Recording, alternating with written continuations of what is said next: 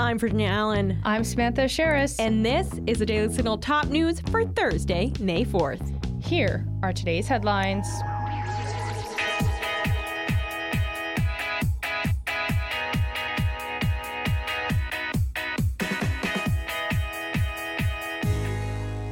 The clock is ticking on America's debt limit. According to chief economist at Moody's Analytics, Mark Zandi, the U.S. will run out of cash to pay all the government's bills on time by June 8th. That's only a month away. Zandi testified before the Senate today and explained that while he predicts June 8th as the deadline for when America will run out of cash to pay its bills, it is possible that the date could come sooner. There is a possibility, worst case scenario, that it will be June the 1st. It'll be very close. Best case scenario will be August 8th. So that gives you a sense of timing here.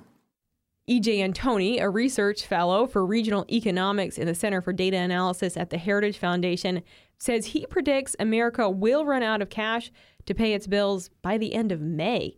But Antoni told the Daily Signal that running out of cash to pay America's bills is not the same thing as defaulting on the nation's debt. Antoni said that the Treasury has more than enough revenue to pay all of its securities, bonds, notes, and bills, as well as payments for Social Security, Medicare, and veterans benefits. And he added that the Treasury general account being depleted just means we will have another partial government shutdown, like we've had so many times in the past. Remember that the U.S. has already hit its debt limit of $31.4 trillion. Now, the Treasury Department says it's using extraordinary measures to prevent defaulting on America's loans. The Treasury Department says lawmakers have to act to raise the debt ceiling by the beginning of June to prevent default. But Republicans and Democrats are currently gridlocked over the issue. Republicans say that they will not raise the debt ceiling unless Congress agrees to cut spending. And Democrats have not agreed. Stay tuned. 2 drones crashed into Moscow Wednesday in what Russia is claiming was a planned attack on the Kremlin intended to assassinate Russian President Vladimir Putin. First, Russia accused Ukraine of being responsible for the attack. Ukraine denied it. But now, Russia, without evidence, is accusing America of planning the attack. The U.S. has denied the claim. But Russia continues to insist America and Ukraine are responsible for the attack. Kremlin spokesman Dmitry Peskov said attempts to disown the attack on the Kremlin both in Kyiv and in Washington are, of course, absolutely ridiculous. He continued, "We know very well that decisions about such actions, about such terrorist attacks, are made not in Kyiv, but in Washington." National Security Council spokesman John Kirby was asked about Peskov's claim during an interview with MSNBC today. Here's what Kirby had to say. We had nothing to do with this, so Peskov is just lying there, pure and simple. Russia has said it has the right to retaliate against the attack. It is still unclear what retaliation means for Russia, but former Russian President Dmitry Medvedev has said Ukrainian President Volodymyr Zelensky should be physically eliminated.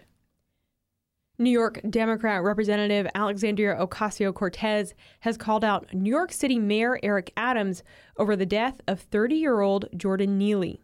Neely was riding on the New York subway this week and was allegedly shouting and threatening passengers.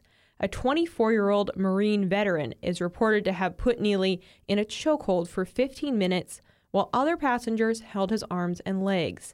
Neely was taken to the hospital and then later declared dead. Medical examiners have determined Neely's death a homicide, stating that he died from compression to the neck. Neely was homeless and struggled with mental health.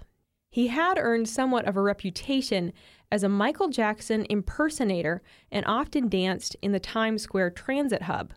After Neely's death, Mayor Adams issued a statement Wednesday saying, "Any loss of life is tragic.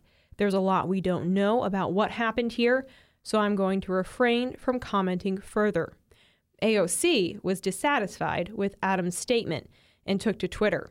She said, "This honestly feels like a new low, not being able to clearly condemn a public murder because the victim was a social status some would deem too low to care about. The Marine veteran who put Neely in the chokehold was taken into custody but has since been released without charges. Manhattan District Attorney Alvin Bragg says his office will review the video of the incident, the medical report. He says his office will also interview witnesses. McDonald's is in hot water for allegedly violating child labor laws. The Labor Department says it found more than 300 kids were working in various McDonald's restaurants, mainly in Kentucky. The findings are the result of an investigation from the Labor Department's Wage and Hour Division. According to the department, the investigation found that various McDonald's locations employed 305 children to work more than the legally permitted hours and perform tasks prohibited by law for young workers. The violations totaled more than $212,000 in fines. In one instance, 2 10-year-olds were found to be working at a McDonald's in Louisville, Kentucky. Bauer Food LLC operates the store. The 2 children were not being paid and were working sometimes as late as 2 a.m. Federal labor laws severely restrict the type of work and hours of work minors can perform. 14 and 15-year-olds can only work up to 3 hours on a school day, for example, and can't work past 7 p.m. during the school year. Wage and Hour Division District Director Karen Garnett Civils in Louisville, Kentucky, says there has been an increase in federal child labor violations, including allowing minors to operate equipment or handle types of work that endangers them or employs them for more hours or later in the day than federal law allows. Sean Bauer, franchise owner and operator of the McDonald's where the 10-year-olds were found to be working, said the kids were visiting their parent, who works as a night manager at the store, and were not employees of the store. McDonald's USA spokesperson Tiffany Boyd responded to the Labor Department's findings, saying, "These reports are unacceptable, deeply troubling, and run afoul of the high expectations we have for the entire McDonald's brand." She added that McDonald's is committed to ensuring our franchisees have the resources they need to foster safe workplaces for all employees and maintain compliance with all labor laws. A Catholic hospital in Oklahoma has been told it has 2 choices: extinguish the flame of a sacred candle in the hospital chapel or lose federal funding. After a health inspection in February, St. Francis Health System was told the candle was a hazard and needed to be extinguished. The hospital has been told it will lose the ability to accept Medicare, Medicaid, and the Children's Health Insurance Program if it doesn't blow out the candle. The candle sits in the hospital chapel and represents the presence of Jesus Christ, according to Fox News. It is encased in glass and has a brass top covering it. The hospital argues it doesn't pose a hazard. Now, the nonprofit legal group, the Becket Fund for Religious Liberty, has sent a letter to officials with the Department of Health and Human Services. In the letter, the Becket Fund tells HHS officials the government has a simple choice: either stop this attack on St. Francis's faith or expect a legal firestorm. We will keep you all informed if any formal legal action is taken.